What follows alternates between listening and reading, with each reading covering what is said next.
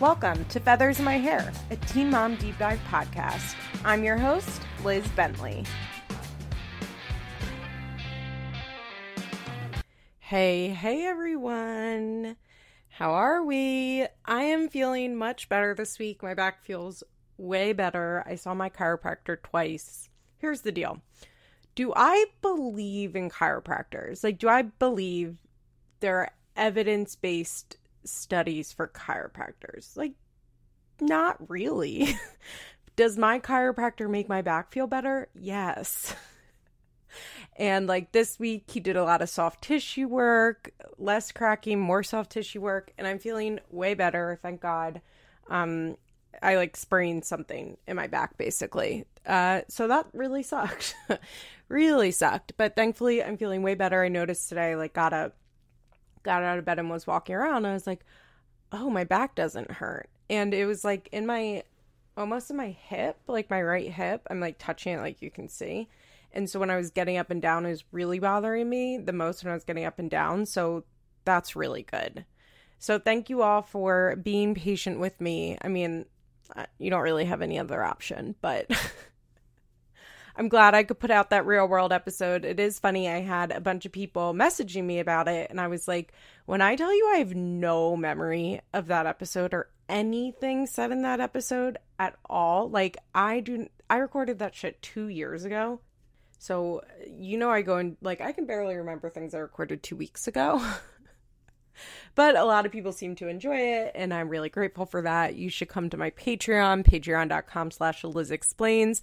This last week, I actually changed it up a little bit, and I talked about scripted shows, which I usually never do. I don't really, it's just not really my wheelhouse to do scripted TV commentary. But I talked about Euphoria and Inventing Anna, so that was fun to do. I don't think it's going to be a regular segment of mine, but it's nice, to have the freedom. This week, I believe I will be doing an episode of True Life, I don't know how you say their last name, the Thoreau family, that family that lived in Louisiana that clearly was supposed to get a spinoff from MTV but didn't, so MTV just aired it as 2 episodes of True Life. Remember when that shit used to happen? I feel like it happened on MTV a lot, where they would clearly be trying to introduce some show, but it wouldn't get picked up. And this was very much in the time where we were super into regional specific shows. Jersey Shore had really popped off at this point. And I think MTV was okay, cool. What other regional groups of people can we focus on?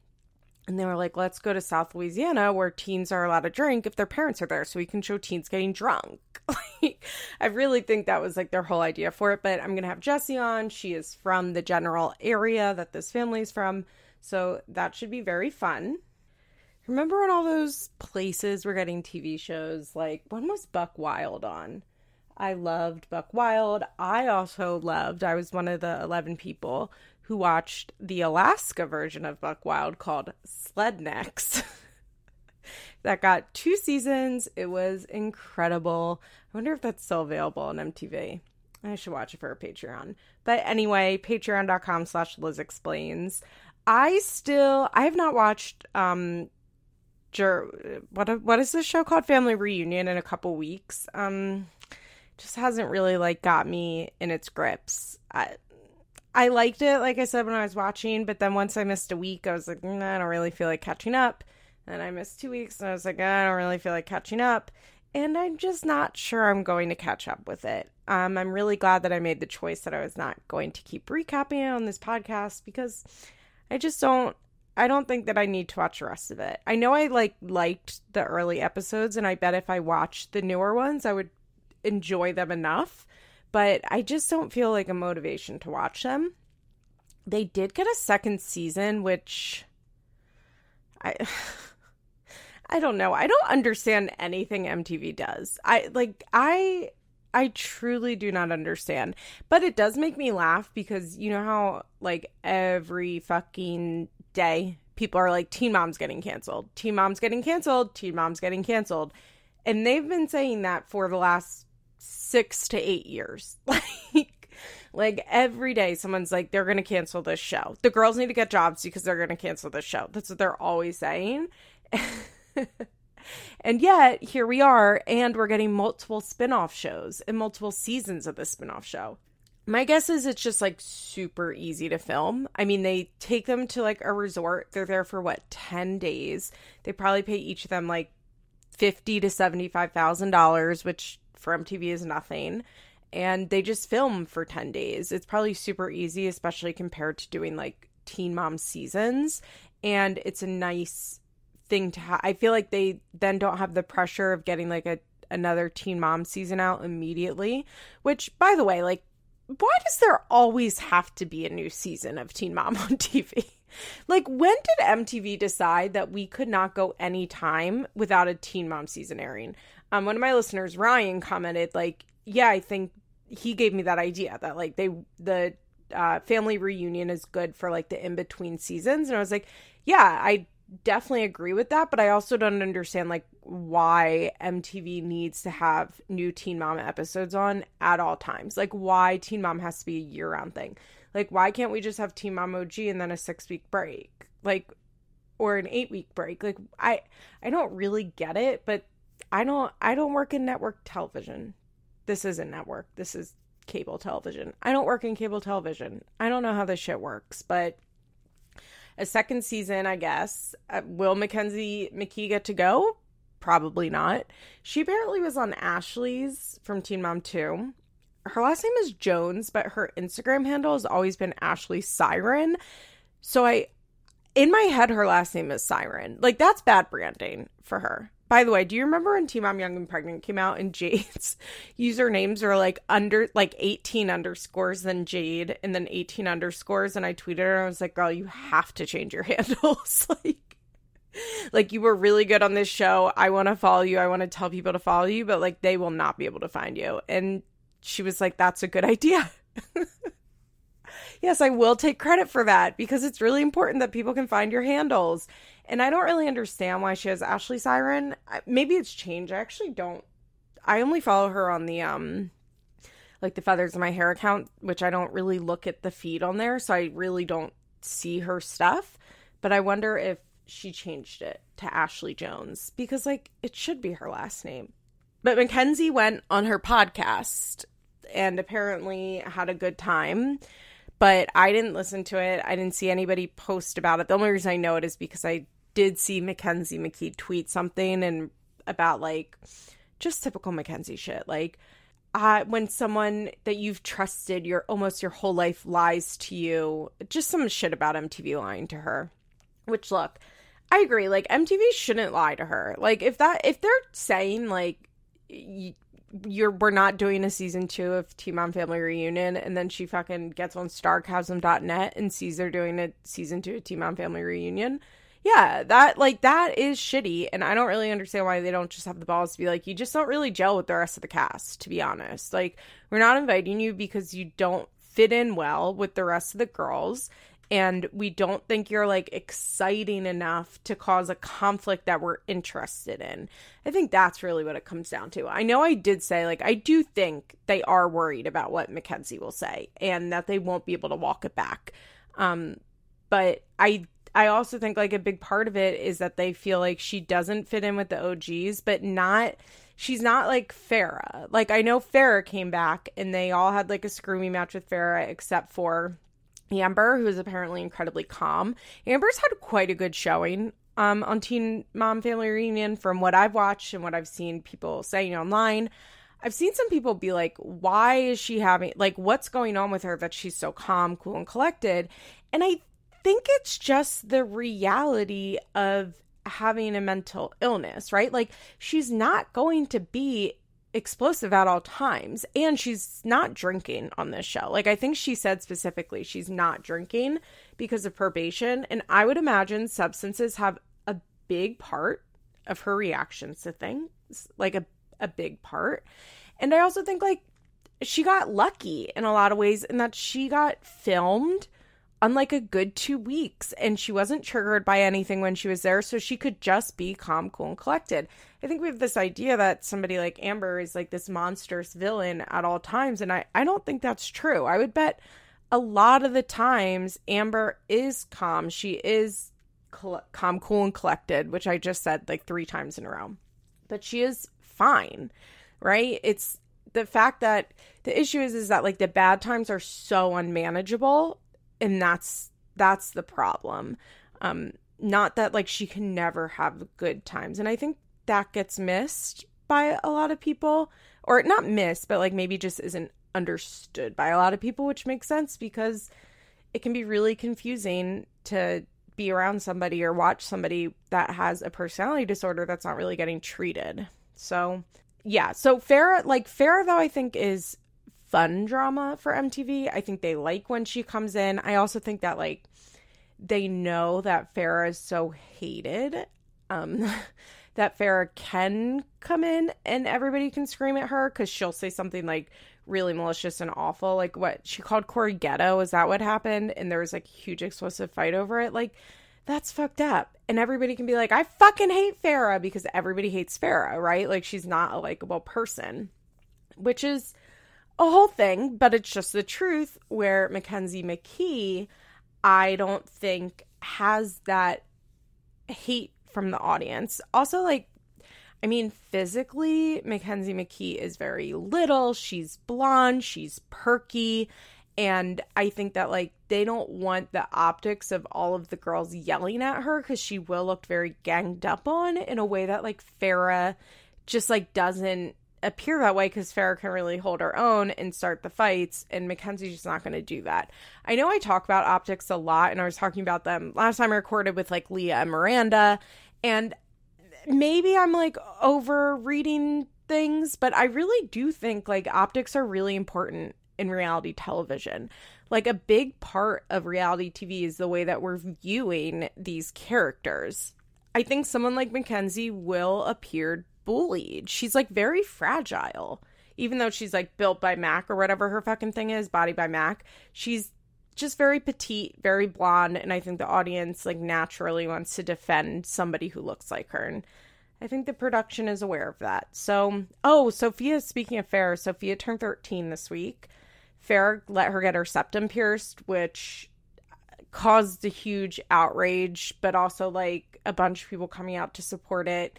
I don't know. I feel like as far as facial piercings go, like, would I let a 13-year-old get a facial piercing? I don't know. I really don't know. Like, probably not, but also, like, truly it's no big deal.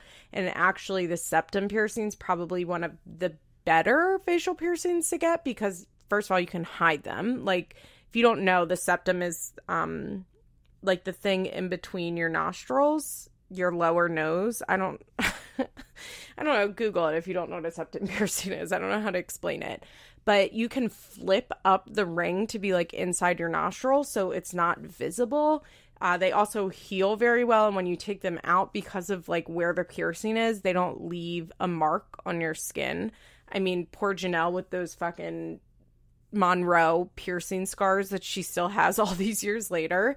I would imagine a nose ring probably leaves a scar. I don't know. I haven't taken out my nose ring, but also Sophia like doesn't go to regular school, right? So it doesn't really matter if her septum's pierced. And it feels like, I will say, it does seem like Farrah really lets Sophia like have her own style. She has like purple hair and she really dresses like very like rocker chick alternative, like very Avril Lavigne in 2002 type of look. And that's great for her, and I'm happy for her, and I think that's really nice. I have a lot of things that we could say about Farrah's parenting, but I think the septum piercing is probably fine. Yes, Sophia's 13. We're all very old. We are all very old. And Farrah posted this like weird cameo video that she got for Sophia, and it's so weird to watch her in motion because only like her lips and her like eyeballs are able to move. The rest of her face is so frozen, and it's very like uncanny valley to watch her. Girl, please chill on the fillers. Ugh. Okay, I think that's it for news of the week. I watched this week season 7 because we finished season 6 last week. I watched episode 1 and episode 3 just based on the descriptions. I wanted to see those. A lot happens in these episodes. A lot. I am just like addicted to this era of Leah on television. Like, I am so deep into watching this. I'm pretty sure I covered all of this when I started feathers in my hair. What year was this? Okay, so this was in March 2016 and my podcast started in January 2017. So great. I haven't covered this through the podcast yet. And even if I have, you know, fresh eyes. I just like, I'm so obsessed with watching Leah just like deny reality. It's so wild to watch. Also, like, the destruction of Kale and Javi's marriage is really compelling. The Chelsea, whatever. I'm happy for her and Cole. And then Janelle is like in this crazy volatile place where she's like getting arrested and breaking up with Nate. And then she meets David. And I can see how people who just watched the television show like thought David probably looked pretty good at first. And I think that's the case for like all of Janelle's boyfriends but Kiefer. Like, I think Gary Head seemed good. I think Nathan probably seemed good. I think David seemed good. But for me, that was never the case because I am a lunatic who knows everything about this cast. And as soon as like Janelle posted him on social media, the girls on Twitter like got to background checking. And he had like 1 million fucking arrests and like an active restraining order against him. That's why it's always funny when people are like, I really thought David might have been good at first. And I'm like, oh, you just watched the show. Because when you just watched the show, he does seem fine, right? Like, he's pretty cute. He has his daughter all the time. You don't really know the situation with the son. He has a job. You're like, okay, this seems better. Janelle seems like deliriously happy in this episode, which is honestly kind of unnerving to watch because Janelle is never, I don't think Janelle's like really capable of being that happy unless she's like in a really just like a really like high on the moment situation that she comes crashing down from. So I can see how people who just watched a show who didn't know that he had like 1,800 arrests before even meeting Janelle thought like, oh, he's probably a good guy. By the time this fucking thing aired, I'd already read like the restraining order that his ex filed against him. And that's just how I watch television.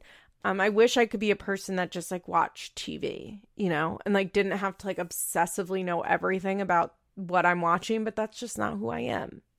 You know that TikTok sound, I've never been relaxed for a minute in my life or whatever it is? Like, that's me in reality television. Like, if I'm paying attention even halfway, like, I have to know everything about them.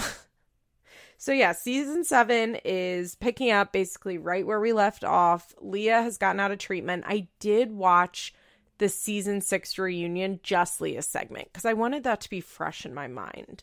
And I kind of forgot how it went, but like Leah did fully like call Corey out on having sex with Miranda or like them cheating.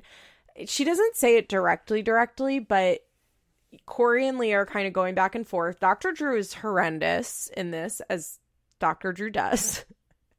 He is so defending Leah and basically telling Corey that Corey is crazy. It's so mind-boggling because Dr. Drew is sitting there being like, Corey, you're not doing what's best for Leah. And it's like, it's not about, Corey's like sitting there being like, I don't give a fuck about Leah. Like, this is not about Leah. This is about our daughters and keeping them safe. And the fact that Drew like won't acknowledge that at all is infuriating to me. I think it's fine that like when Leah's out there, he's being compassionate with her and she did just get out of this treatment. And even if she's not willing to talk on camera about her drug addiction, which she's trying to get her to admit, but she won't. The fact that he then like gaslights Corey essentially into thinking into trying to convince Corey that like Corey's in the wrong. It's so infuriating. That's what Dr. Drew does. I realize I'm like, this is why we hate Dr. Drew, because he always takes the wrong side. Always. Like, he's always on the wrong side. I don't know how he does it. He has an uncanny ability to always be on the wrong side. But basically they're arguing Corey and Leah like pretty intensely. And Leah's like, you know, things were fine for 2 years and then 2 years ago things changed. Corey's like, they did change. Miranda gave me a backbone. And Leah's like, oh, she did. You want me to tell? And like basically is threatening to tell on Corey that Leah and Corey slept together. And he's like, do it. I don't care. And she's like, so where were you the first few months of you and Miranda's marriage? And then Miranda later is on stage and basically is talking about like how Miranda, like how Leah betrayed her and how like she betrayed Miranda's marriage, which Leah didn't really betray Miranda's marriage. Corey betrayed Miranda's marriage, but I also don't think Miranda needs to like be best friends with Leah. So like, I just don't think she needs to do that. I think that's something that Leah has never wrapped her head around, that when you fuck someone's husband, they don't want to be your friend. I genuinely think Leah doesn't understand that, which is really mind-boggling to me. But I really think she does not get why Miranda does not like her. And it's like, yeah, she needs to be mad at Corey, but the reality is that Corey's her husband and she chose to stay with him, and they're going to work on it the way that they're going to work on it. And all she has to do is be civil with you. Like, she doesn't need to do anything beyond that because you fucked her husband. And that's just the reality. And she's probably going to carry that grudge forever. And would it be healthier for Miranda to not carry that grudge? Probably. I would say definitely. But in reality, like, you fucked her husband. And it's always going to be awkward between the two of you because of that. But Corey and Leah are fighting. She goes, monkey. And then Mama Dawn off camera. Corey keeps arguing. And Mama Dawn off camera is like, monkey! And Corey's like, what the fuck is monkey? Oh, gosh. It's really a really interesting fight to watch. Leah takes absolutely no accountability. I understand Leah is just fresh out of treatment at this time, and I'm not expecting her to be perfect or to get on stage and be like, I'm a drug addict and this is what I did. But this has always been Leah's issue, just like a total lack of accountability. I think she still has this issue, you know, not that long ago when she was saying like Corey should have done more for her in their like relationship when she was sick, and when she was talking shit on Miranda or letting Jeremy talk shit on Miranda at that reunion. Like, I think Leah's just like always had an issue with accountability. So I watched that. That was interesting. I will say Leah looks like really nice. She's like in that little yellow sundress. She looks so much better than she did during the season, but that's just like the power of hair and makeup, right? Okay, let's get into the episodes right after a quick break. Okay, I guess we'll just talk about Leah since we're already here. Leah is home from treatment and Corey has filed for full custody. Now, he's done this in the past and he didn't get it. And now he has a bunch of evidence. Now Leah is not taking the girls to school. This is going to be a regular thing throughout this season. Leah is living 45 minutes away from where the girls go to school. She agreed to put them in school by Corey's house. I'm not really sure like why she made that agreement. I'm like, why are they going to school there? If they live with you Monday through Friday, then why are they going to school 45 minutes away? I vaguely remember something about like that school being better for Allie, and that's why they went there. But Leah is just a hot mess.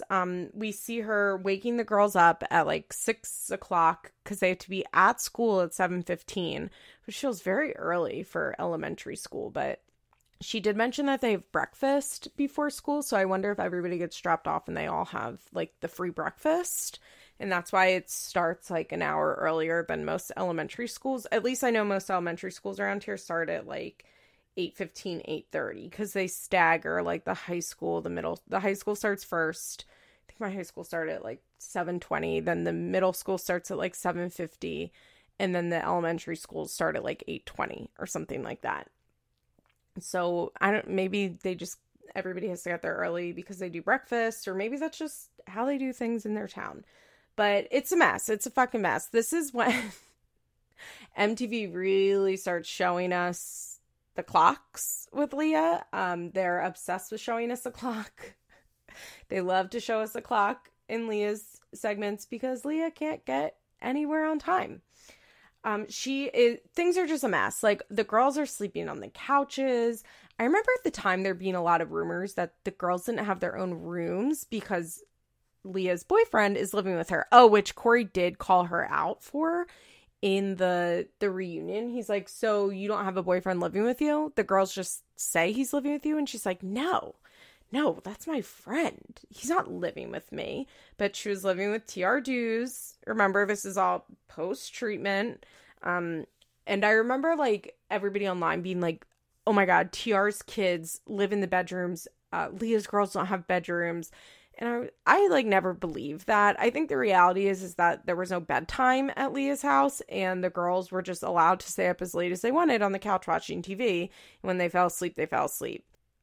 It's a mess watching her get up, and the girls are really upset. Allie opens the fridge and is like, they didn't buy me any Lunchables. And she says it like 3 times, which is very funny. Then Grace starts like losing her mind because she's like, I want breakfast. I don't like, and I need a sandwich. I don't like the hot lunch at school, is what she's saying. And Leah's like, I'm sorry, I thought we had bread, but we don't. I'm sorry. You'll have to have the hot lunch at school, which I don't think is like the worst thing in the world. I bought lunch at school most days, almost all days. But once again, it's like if your kid, it's just like lack of preparation from Leah. Like watching this whole scene it's hard to watch as somebody that likes to be prepared. like, why are their clothes not laid out? Why are their lunches not already made?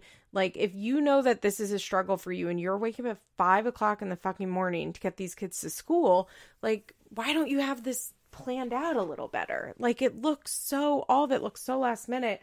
Why are you minutes before you have to get out the door and drive 45 minutes being like, oh, I thought I had bread, but I didn't?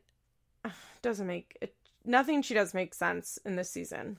Well, I mean, it does, because Leah's still using drugs in this season. I'm sorry, it's just reality. Maybe one day she'll admit it, you know? Maybe one day she'll get honest, but she's still fucking using in these scenes. There's no way that she's not. There's no way. She's high as shit. So Grace is crying, and she's like, we need to stop at the gas station.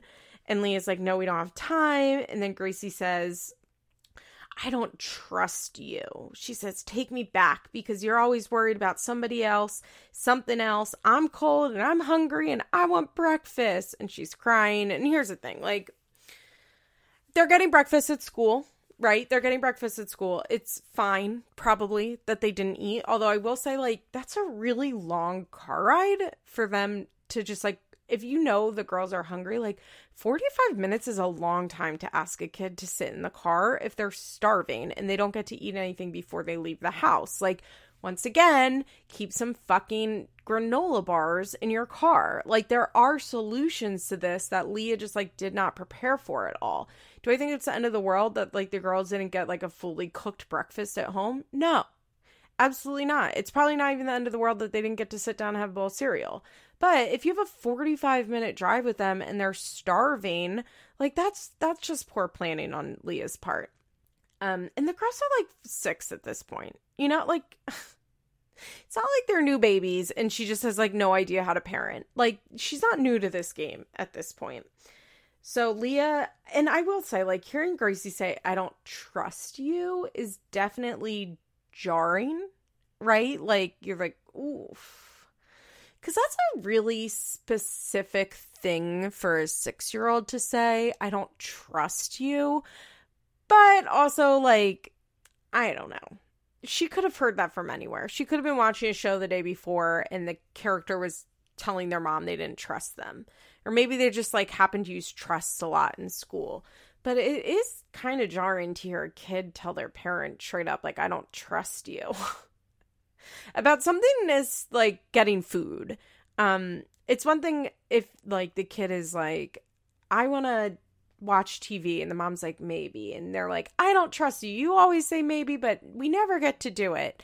That feels like one thing, but when your kid is having a tantrum about not having food, and they're saying that they don't trust you to take care of them,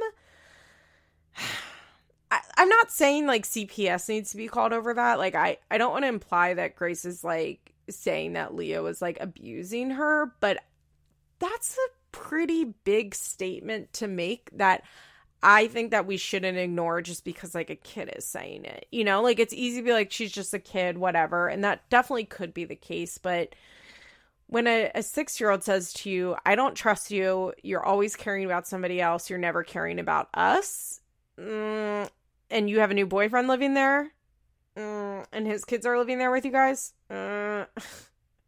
it's not great. It's really not great. Gracie's also crying that Corey and Miranda, Daddy and Miranda, make me lunch or make me breakfast. And Leah's like, well, I'm not Daddy and Miranda. I'm like, oof. Oof. She gets the girls to school on time, which is like a major victory for her. I'm a person that doesn't tolerate lateness very well. My mom was always very late when I was a child, which gave me what I called lateness anxiety. And I like really care about being on time. So it's hard for me to applaud someone for doing the bare minimum of getting their child to school in time. Why are you living 45 minutes away from their school, girl? Like, why?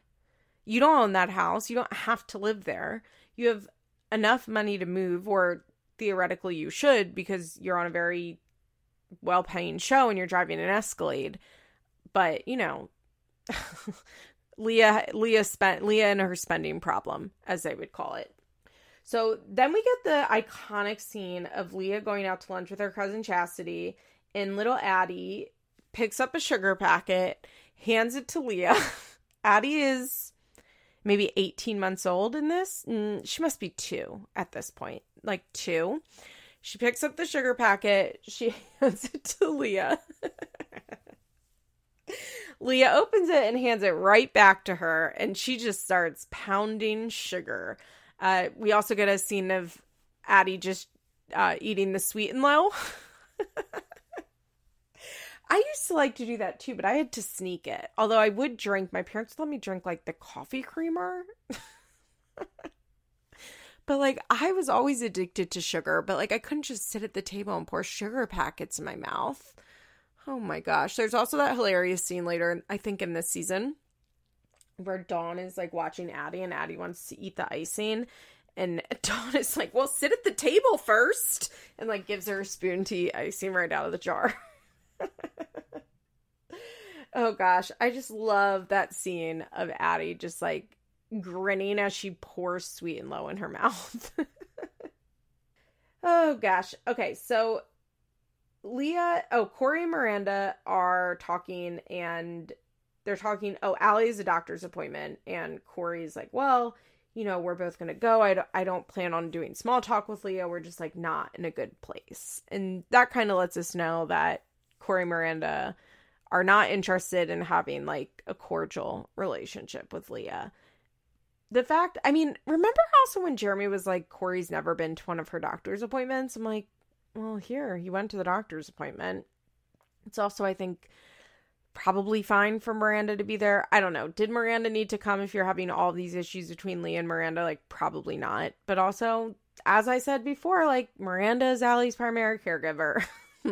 She's about to officially be her primary caregiver. So it makes sense that she's going to hear what the doctor has to say. So we get a scene of Leah, her sister, Victoria, and Victoria's husband at the time, Brian. I did notice that they were leaving. They have the twins. Addie's with Jeremy, I think. And they have the twins and they're leaving Leah's grandma's house, Grandma Sandy. And I did have a little chuckle because it's Grandma Sandy that ends up attacking this Brian with a lead pipe when Grandma Sandy finds out that Brian cheated on Victoria. It's interesting to me how, like, the Messer sisters get married. Like, they're really into marriage. There's something interesting to me about that. Because this is Victoria's first husband when we see her, I believe. I do believe this is her. This might be her second, honestly. At this point, we're in season 7. This might be her second husband. Because when she meets her now new husband, Royer, is that his name? Royer? They got married, by the way. He's in America and they got married. He left his life in Costa Rica and is here with his baby and now his new wife, which that's good, I guess. I mean, I think he has other kids in Costa Rica that are not like adult age, but it's good that he's with his baby, I guess. But Victoria has been married 3 times. Leah's been married twice. I think her brother also got married pretty young. I wonder why they're always getting married. It's just interesting that, like, it's one thing to be having, like, kids young because they're in a family cycle where they all have kids young. But it's surprising to me that they're always getting married. But Victoria and her husband Brian are with her and the twins, and they're in Leah's car. And they are talking cash shit on Corey Miranda, which, by the way, came up in the reunion. And Corey was like, you talk shit on me and Miranda to the girls. And Leah was like, I don't do that. He's like, we see it on TV, Leah. I would not be able to be on reality TV because anytime anybody denied something, I'd be in their face being like, I fucking saw it on camera. This is my problem with Sister Wives, where they like don't get in each other's faces and scream. But like, I don't know how people are not constantly like, roll the fucking tape. Roll the tape. Like, I'm an evidence-based practitioner, which means that if I have evidence, I'm going to make you watch it. But yeah, Leah's like, well, you and Miranda talk about me. You know what it's like when MTV wants to film. And he's like, we don't talk about you in front of the girls, which they really don't. They really don't. They like, they'll show the girls playing, but like Corey and Miranda are like sitting far enough away that it's clear the girls are not listening. Leah, though, talks full shit on them with the girls in the car, no headphones, just like fully listening. Brian's like, I think Corey's just going to court to cause conflict. And Victoria's like, you know what? You take too much shit from him already. And I'm like, oh my God. Oh my God. And I get it. It's hard. It's really hard. Not to like gossip in front of kids. Even just like last weekend when I was with my best friend, we were talking about something and one of the girls like, why are you talking about, and said the person we were talking about, and we're like, whoops. Because it's really easy to forget that your kids have ears. Like, I understand that. And I'm not saying that, like, nobody ever does this. But when you are in a contentious, like, custody situation, you're being filmed for television, one would think that you would be a little more aware of what you're saying on camera. Because that's definitely going to get aired. So they have a doctor's appointment with Dr. Tao. And this is Dr. Tao telling them that Allie needs to use her wheelchair 24/7. Oh, gosh, that wheelchair. Okay, in the second episode, Leah is, like, all wound up. She's all wound up because they haven't heard back about custody. Oh, it's the second episode that I'm watching, but this is actually episode 3. And I skipped to this one because it's the one that we find out about custody. We find out at the very beginning that Corey's gotten primary custody, but Leah does not yet know. So she's all wound up. Like, she's like saying that her nerves are fucking shot. She takes Brian, he's around a lot randomly in this season, to do the drop off with Corey, which is no drama, whatever, but like Leah didn't want to go alone. And Brian is saying, like, after the drop off, they're like, you know, Corey just needs to worry about what he does on his time and that's it. And I'm like, what? That's not how parenting works. Like, of course, there is a certain amount when you do not raise a child with someone else in your home. Like, there is, and I'm going to get to this with Kale, actually. Like, there is a lot that you have to just, like, let go of that you do not have control over. I'm not denying that, but, like, Corey is considering these girls' safety, right? Like, and that's, when it involves safety, that's totally different. And that's what Corey cares about, but Leah won't admit that. Leah also says that he's fighting for what he wants and what's best for him, and at the end of the day, I'm fighting for what's best for the girls. Oh my God, Leah's so selfish and self-centered, and I think she still is like this in a lot of ways, honestly. I think that she is not very good at, like, detaching what the girls want from what she wants. I think that she kind of sees them as just an extension of herself. So they do the drop off and she's like, I just know my kids aren't coming home tomorrow. Something's not right. And this is when, in a minute, she's going to find out that she's right. The kids aren't coming home. We had a scene of Corey talking to his friend, and Corey's like, you know, I just told the facts to the judge. The facts are that Leah was not getting the girls to school. And I remember the time she was missing Allie's doctor's appointments. There was money taken out of Allie's trust. This wasn't shared on TV, but there was money missing from Allie's trust that Corey brought to the courts. Like, the reality is that to get primary custody flipped, like, there has to be some pretty serious allegations. And the judge being able to look and see that the mother regularly does not get the kids to school on time, which I do believe at one point Leah, like, accuses the teachers of lying for Corey, which I highly doubt. But if you're not getting the kids to school on time and you're incapable of getting the girls to school on time, and the other parent is capable of it, and they're going to be the ones that probably have custody, right? Like, that's a big part of being a parent, like getting your kid to where they need to be at a reasonable time. And if Leah's incapable of doing that and their other parent is, like, it makes sense to switch custody. I think in West Virginia, like, they don't have joint custody the way that a lot of states do. They, like, have to, I can't remember what it is. There, like, has to be one primary custodial parent. I know they, like, split custody now, but I'm not sure if Corey ever, like, officially lost primary custody. I think he might just let the girls be over there 50% of the time. But Leah goes to see her lawyer, and the lawyer is upset. She's like, I think the judge made a wrong decision. And basically, Leah loses primary custody of the girls. She gets the girls Friday night through Monday morning, so she takes them to school Monday. Basically, her schedule flipped with Corey. But the judge recognized that, I guess, they have cheerleading on Thursday night, which is very important to Leah. So the judge says that Leah can pick the girls up, take them to cheerleading, and bring the girls back to Corey's, which Leah's, like, really upset about. She's like, it's fucking stupid. They should be over there on Thursdays then, which, I don't know. I mean, if you're not getting the girls to school, I don't think they're going to give you 2 school morning drop-offs, you know? I just don't think that they're going to do that. I will say she was, like, very calm while she was meeting with her lawyer, but then she gets home and she's talking to Chastity about it, and they basically have a fight, because Chastity's like, you and Corey need to figure out, like, what you're gonna do, and, like, how you're gonna handle this.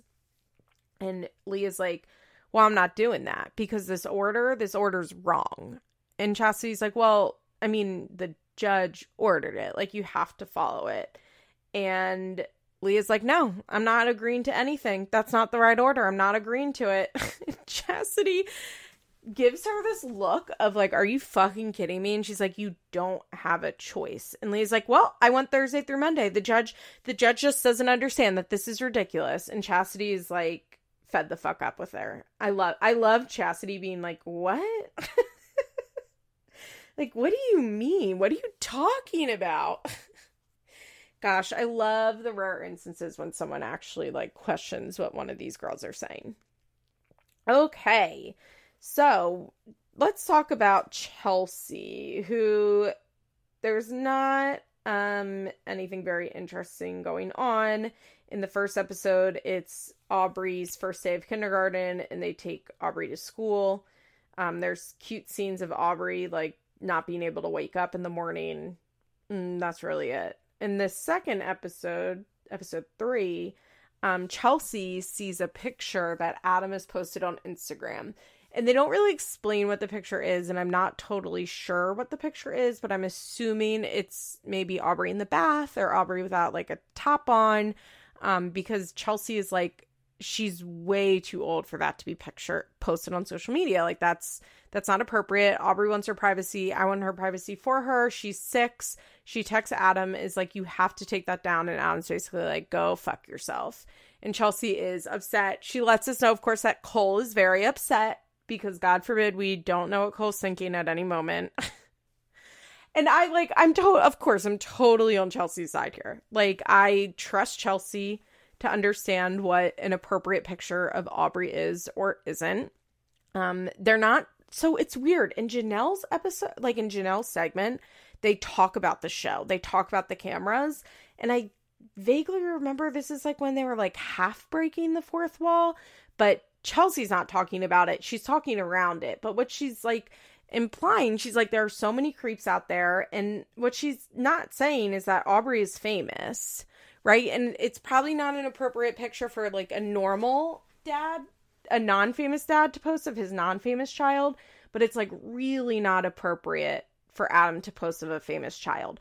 They don't talk enough on this show about their kids being famous. I think they should talk about that more. They have said like Aaliyah doesn't like to go by Gracie anymore because people come up to her and say, "Are you Gracie from Teen Mom?" And she wants to be Aaliyah. But they really, I think it's because if they're talking about their kids being famous, they have to acknowledge just like the complete lack of privacy and the way that they're exploiting them. But it really should be more of a discussion, I think. The fact that like these kids are famous and what that means and what it looks like strangers coming up to them and people making fan accounts about their kids. Ugh. So Chelsea meets with a new lawyer, because she wants to adjust Adam's child support, and he's talking about wanting more visitation, which she's like, go fuck yourself, which good, exactly right, Chelsea. And the lawyer basically is like, there's nothing that you can do about the picture. Chelsea is explaining this to her dad, and I'm pretty positive they cut out something about the show, because she's like, the lawyer agreed that the Instagram picture was bad. She's like, yeah, that's wrong, especially given. And then there's like a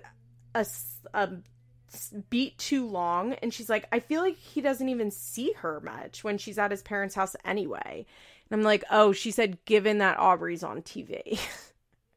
And they just cut that out of the show for some reason. When Aubrey comes home from Adam's house, she lets them know, because Chelsea asks, did you see your dad a lot? And Aubrey says, no, just one time. And then poor little Aubrey has a temper tantrum because she doesn't want to go to bed. Oh, little Aubrey. She was so cute. So cute. Also, like, do pigs smell bad? Because Chelsea, like, fully had that pig, like, on the couch. And, like, her house was messy. And I was like, is the pig touching those things? What do pigs smell like? Like, pigs that just live inside. What do they smell like? I don't know. I don't think the pig lives inside at the new house. I think it lives outside on the land.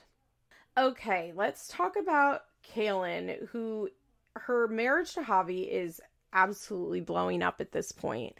And it's very interesting to watch how Kaylin and Javi fight, because they really use Joe as either like a force against them, that they like bond together to fight against Joe, or he's like a division factor in their relationship.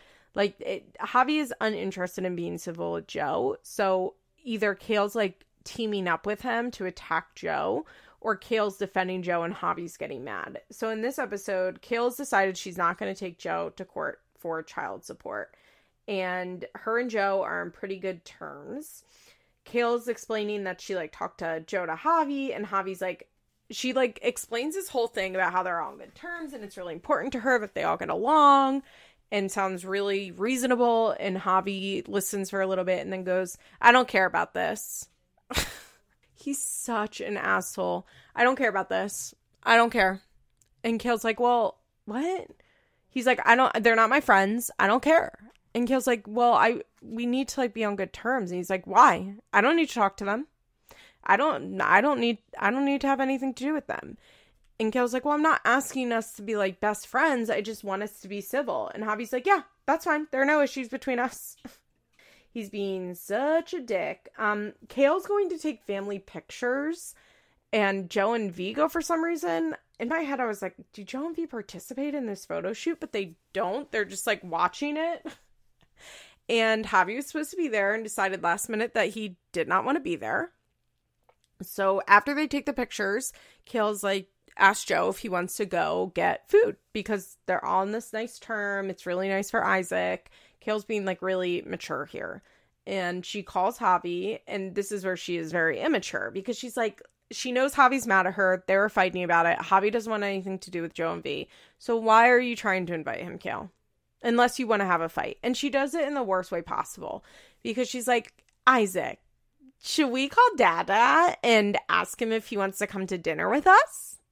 Let's call Daddy and ask him if he wants to come to dinner with us. And by Daddy, she does mean Javi. I mean, Lincoln is there, so, but Isaac is like fully calling Javi Dad in this scene. Which I think is fine. I think it's fine for a kid to call two people dad or two people mom. But it's sad knowing that they break up really soon after this. That's sad. But Kale like puts Javi on speakerphone and he's like, Dad, will you come to dinner with us? And Javi's like, Kale, I don't want to go to dinner. He's like, take me off speakerphone. And they have a whole fight with Isaac and Lincoln in the back seat. Like, they have a whole fight on the phone, on speakerphone, where he's like, my body hurts. I'm tired. I don't want to go there. And he's like, bring my son home. And Kale's like, no, I'm not bringing your son home. Like, what are you talking about? He's like, I don't want my son going there. Bring him home. I want to spend time with one of my children. He's such a dick. Oh my God, he's such a controlling dick. So they go out for dinner and Kale's like, Javi's just a dick. I don't know. He's mad at me. It doesn't have anything to do with you guys. And I think that's true. I think that Joe is just like an easy target for Javi to like make Kale mad, basically. So in the next episode I was so glad to see this. I didn't realize that this was the episode I was turning on. But the infamous sweatpants fight. So it starts with the kids are allowed to have somebody come eat lunch with them. You know, very Grandma Donna and Aubrey. So Javi goes to have lunch at school with Isaac. And he takes a picture of them. And it's like he takes it for devious reasons. Because Javi is telling Kale that Isaac had bedhead. He was scratching his head. He said he hadn't had a bath. And in the picture, Isaac is wearing like a pajama shirt. And Kale is like, what the fuck? What, like, if our kid looks bad, that's a reflection on me. This is an issue with me. Like, Joe needs to understand that this is like a reflection on me. Like, she just me. And this is where I'm like, you gotta let it go. I think it's fine. I think it's fine to be like, hey, Joe, can we get on the same page about hygiene? I want Isaac taking a bath every single night. Can you please just try and do that? And maybe like be just like a little more aware of what he wears at school. I understand that you guys have a brand new baby because V has a brand new baby at this point. I think the baby is like 2 months old. Like the baby is maybe even less. I think the baby's born in the second episode. The baby's like a month old. Teeny tiny infant. I understand that Kale like has certain standards for the way that her kids look, and that's fine.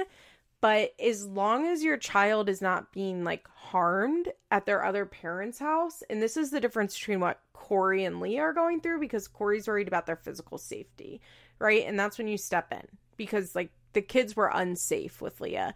Oh, also I meant to mention this during the reunion that I watched. Corey brings up that Leah was so asleep that the girls had to shake her and she wouldn't wake up. And Leah goes, you know what? I was getting tested for narcolepsy. Such a funny thing to lie about. I love when people say shit like that. I was getting tested for narcolepsy. You don't even know what you're talking about, Corey. That didn't happen. And also like Dr. Drew not being like, so you were passed out and your kids were unsupervised is just wild. Okay, so Kale is not concerned about Isaac's physical safety. She's concerned about people judging her, which is so outrageous. I mean, I know this all goes back to Kale's childhood, right? I'm assuming that she was a kid that was sent to school in clothes multiple days, like the same clothes multiple days in a row. Maybe she didn't really have good hygiene when she was little because her mom wasn't bathing her. But like, a lot of kids go 2 days before they get a bath, right? Like a lot of kids don't take a bath every day, and you can think of that what you will, but that's not child neglect if your kid doesn't get a bath every day, even if you want them to. It's not neglect, and that is something that happens when your child lives in two homes, and you can't control that, and fighting over it is so useless. It's just so useless. And Kale like sends him a text, and then of course Joe like gets mad because like this is not a conversation you have over text. Honestly, it's probably not even really worth addressing because like it's a pick your battles thing. But if you really must address it, like just do it in person where there's no confusion over tone. Or Kale's like, why do you feel like I'm attacking you? It's like, because you kind of are. You kind of are, Kale. Joe apologizes because he lashed out at Kale when Kale texted him. I think he said some shit about Javi. And Kale's like, don't make comments about my husband. And Joe's like, you know what? You're right. I shouldn't. I just don't like what you had to say. Like, Isaac is fine. He's fine. So this is what's going on when Kale and Javi go to pick up Isaac. So they show up a half hour early. And they get into a huge fight. MTV is not there, but Kale has filmed this in case she needs to use it later for legal purposes. Girl, what the fuck are you talking about? Girl, what? When she said that, I laughed out loud. I was like, oh God, I just love the way Kale explains things. She's really, like, in prime form in this episode. Like, she's being peak Kale. So apparently she gets there and immediately is like, why is he not ready? And then Joe starts cursing her out, which I do believe, because I think that what happens between them a lot is that Kale, like, comes in there and she's rude, like she did in the text, like she often does, right? Like, she's rude to Joe, and then I think Joe escalates it very quickly. And I think for Kale, she's like so rude and ill-mannered that she doesn't understand why people react negatively to her being rude. And then she's like, you just screamed at me for no reason, but really, like, she started it. But I also think, like, Joe doesn't need to escalate to the level that he always feels the need to escalate it to. I think he's gotten better at that than he used to be. But, like, he probably didn't need to curse Kale out. And the thing is, though, he's tired. He has a brand new baby. He already was, like, attacked this week by Kale over the bath and clothes thing. Like, he's clearly on edge, and Kale clearly came in to pick a fight, right? Like, don't show up a half hour early. Don't then be like, why is he not ready? So the fight for us picks up. Kale is standing outside, like, on the front step, and Joe is standing in the doorway, and they're just yelling at each other. And Kale is like, why are you looking like this? Like, you look like a mess. Our son is upstairs. Like, you need to stop screaming. Why did you curse me out? And Joe was like, yeah, I did curse you out. And then that's why I'm like, ugh. I feel like Joe admits to cursing Kale out a lot. I feel like a lot of times he's cursing Kale out when he doesn't need to be cursing her out. But she's like, you're a mess. It's 5 p.m. You're wearing sweatpants. And Joe is like, you came here. You attacked my appearance. Kale's like, I didn't attack your appearance. And then Isaac so Isaac is upstairs listening to this, which, like, Kale kind of delivers like we're supposed to be surprised. And it's like, yeah, no shit. No shit. You went to pick up your son. He was there. And then once they get Isaac in the car, for some reason, Javi decides to get involved. And this is when he starts screaming at Joe, like, fuck you, take care of your fucking kid. I do more for your kid than you do, etc. And this is what I mean by, like, I think that Javi really uses, like, fighting with Joe to, like, bond with Kale. And I think that's why he got her, like, the fact that he told her at all, about this school lunch thing, where he was like, I took a picture. He had, like, his Cheshire grin on when he said that. And then when they were talking, he's like, I think, I don't know. At some point in the episode, he's like, every single day, as soon as Isaac wakes up, you get him changed out of his pajamas. You always put an outfit on him. Why can't Joe do that? Like, he just really wanted Kale to be fighting with Joe. Because I think when she's fighting with Joe, Javi feels like they're closer. It's so sick. Javi's a sick person. Kale lets us know that she's concerned that Isaac heard this fight. Yeah, no shit, girl. No shit. So she sits Isaac down and is like, I wanted to have a talk with you about the fight with Daddy. And at first you're like, okay, good Kale. Then she goes, did you hear him yelling at Mommy? It's so wild to hear her take absolutely no accountability whatsoever for this. Zero accountability for her or Javi. Because she's like, sometimes like adults yell at each other. And Isaac goes, when they're scared. Isaac. So sweet. And Kale's like, no, I don't think he was scared. I think he was like tired or cranky.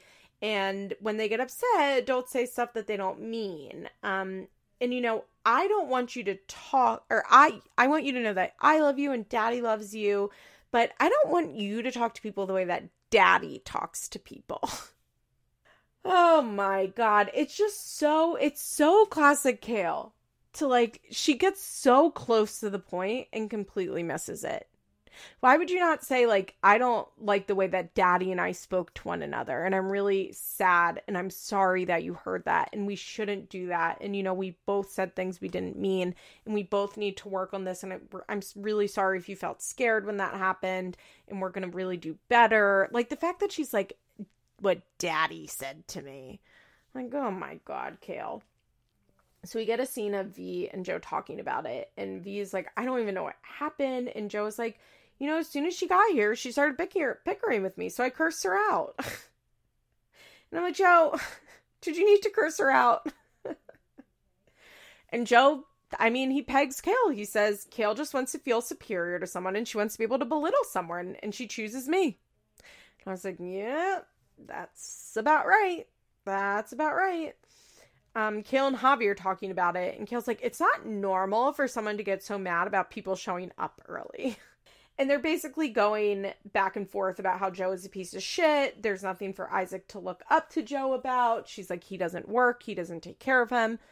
Which I think are reasonable complaints, right? Like, why does Joe, like, doesn't really seem to do anything? Fair. I get that being annoying. But to be like, Isaac has nothing to look up to him for is shitty. Javi's like, that's not how you talk to people. That's not how a father acts. I'm like, you literally stood on Joe's front lawn in front of Isaac and screamed, fuck you, repeatedly at Joe. Like, what are you talking about? There was no reason for you to get involved in this. By the way, imagine Joe's neighbor, like, Kale and Javi are just screaming in his yard, like standing in Joe's yard, just screaming at him. Oh my God, I would love to witness that. I would love to witness that. But for Javi to be like, that's not how a father talks to a child, like when a child's around. I'm like, you literally spoke that way. You spoke that way. They talk about how Joe is lazy and there's no reason for him to be in sweatpants at 5 p.m. on a Sunday. I don't know. It's such a silly insult. I understand what she's saying. What she's saying is that Joe is lazy and doesn't do anything. But the way it comes out is so funny and silly. Oh, Kale, you're such a bitch. You pick fights over truly nothing. Nothing. This is the dumbest fucking fight. All right, let's bring it on home with Janelle Lauren Evans. So Janelle Lauren Evans she checks in and lets us know, at the start of season 7 that she and Nate had a huge fight when he came to pick up Kaiser, and he brought his new girlfriend with him, and they got into a fight. And Janelle had a glass in her hand, and she went to spray the water on the girl's face, and the glass slipped out of her hand. Oh, and they have to go to court in 2 weeks because the girlfriend is pressing charges. I love being like, the cup hit her hand. Like, what does that mean, Janelle? Janelle won't let Nate see Kaiser because that's what Janelle does. She's talking to her friend about this, and Nate calls, and Nate does this thing that I find so unnerving. I think it's an abuser thing where he's like, I need to see my son. Like, he never uses Kaiser's name, and then he also never uses Janelle's name. It's very, I don't know. There's something like very possessive about it. He's always like, when can I see my son? Not like, when can I see Kaiser? Look, I'm not on Janelle's side for anything, but like, I just find Nate to be so awful. So Janelle's like, why would I let him go see you? Because all you do when you have him is drop him off at daycare. And Nate's like, fuck you. You're going to be a felon. You're going to have felony charges. And Janelle's like, what? She's like, I'm not a felon. I don't have a felony charge. And he's like, it's going to be a felony. And Janelle's like, you came to my house, you dumbass. I love the dumbass. I feel like I don't use dumbass enough. So Janelle Skypes with Amy and her lawyer, and Amy's like, girl, no, Don't worry. Like, for there to be a felony in this case, you would have had to like seriously injure Jessica. So no felony. She's like, you need to get your life together, but no felony. So Tori and Janelle are driving around. I forgot at this point in time, Tori was living with Janelle and being Kaiser's nanny. Talk about the scariest thing in the world. Janelle and Tori being a child's caregivers. I can't think of anything worse. Janelle is like flipping out about this. She's like, I'm not going to be able to get a job. I'm not going to be able to get a job if I have a violent charge on my record. I want to be in the medical field. But if I have this, I'll never be able to get a job. I'm like, just this one thing you're worried about? Just this one thing you're worried about? There are videos online of you fighting. Like, what? I don't know what Janelle, like, thinks a background search is, but she seems confused. And Tori's like, dude, like, a ton of people with felonies get jobs. Oh, gosh. We get a scene of Nate at Jessica's. I forgot that Nate was in school at this point. Nate's wearing his favorite business casual outfits, and they're talking about what happened. By the way, they showed Jessica sitting on, they're like eating at a kitchen island on stools, and they shoot them from behind at one point, and Jessica's like sitting on the stool on her knees. It is the weirdest, like most uncomfortable position. I'm like, why is she sitting like that? Like truly like a toddler. It's very weird. But they're talking about Janelle in the fight, and Nate goes, my ex called me earlier. She won't let me see my son. And this is when Nate only refers to Janelle as his ex. It's just so weird. It's so weird that he doesn't use her name. Jessica's like, the violence just needs to stop. It just needs to stop. And she says, you know, if Kaiser is more safe with you, then I want to help build your case. That's why I'm going through with this. And that's why Janelle doesn't get in trouble for this. Because Jessica admits to this on the stand, if you will remember. So we get a scene of Janelle trying to watch Jace and Kaiser at the same time. Janelle and Tori. Kaiser is sick, so he's screaming. Jace is spilling stuff, and Janelle is losing her mind, of course. Barbara comes over to get Jace, and Barbara gives us a classic, oh, hi, Janelle. And she's like, how's Kaiser? And Janelle's like, he's just screaming. He won't go down. And Barbara's like, oh, he's hurting. Like, he's sick. And Janelle goes, no, he's fighting his sleep. Stop telling me how to parent. Barbara's like, what? It is so unnecessary. It's so aggressive. And suddenly Barbara's like, they're in a fight and Barbara's crying. It happens so quickly. Janelle's like, I don't have fucking time to think about court. Fuck you. Stop crying. Oh my God. It's such a mess. And little Jace is just wearing like a suit vest, like a vest that goes on a 3-piece suit. Oh gosh. And then in episode 3, we meet David. She's describing David and his kids to her friend. And she's like, he's just like, he works 5 days a week as a welder. He likes to hunt and fish. And he's a man, not a boy. She's like, you know, he's really hesitant to be on camera. And that's the only fourth wall breaking we got in this episode. It's very weird the way that they did that. And her friend's like, so he never watched the show? And she's like, no, he never watched the show. I'm like, girl. Okay. Okay. She says that David has not met Barb yet because David is very innocent and she doesn't want Barb to offend him. That's classic. I love that. I love that. You can tell Janelle is already like head over heels for David. Like they've been dating for like 2 weeks and I wonder if he's already living with her at this point and they just haven't showed it on TV. So we get a scene of David and Marissa and Jace and Janelle and Kaiser all out at a Christmas tree farm. Janelle is like deliriously happy. We get this one little scene. They're in the car and Marissa goes, Janelle, where's your favorite place to eat? And Janelle goes, Olive Garden? It was just so funny. First of all, Janelle does love Olive Garden. Famously, at one point, MTV was like paying her bonuses in Olive Garden gift cards because they didn't want to give her cash while she was like deep in drugs. I don't know how true that was, but that was something that her ex-manager Leo Daniels used to say. But Olive Garden? Look, Do I love to throw back some breadsticks and some unlimited salad at Olive Garden? Of course. You know, guys know I'm a high-low girl. I love a shitty chain restaurant. I also love like an incredible fine dining experience. I like both. Oh gosh, Janelle is like deliriously happy in this. She's like, no fighting, we love each other. We just love each other. And it's like, oh goodness gracious, this can never last. So Janelle brings David over to Barb's and they're talking about just life. And then they bring up Christmas and Barbara's like, well, I'm going to Asheville with Jace to visit your brother. And Janelle's like, it's not fair. No. And Barbara's like, it's not fair. It's not fair to me. And Janelle's like, I'm his mother. Why do you think you get to spend Christmas with him? And it's like, Janelle, are you new here? Like, Jace is 6 at this point. Like,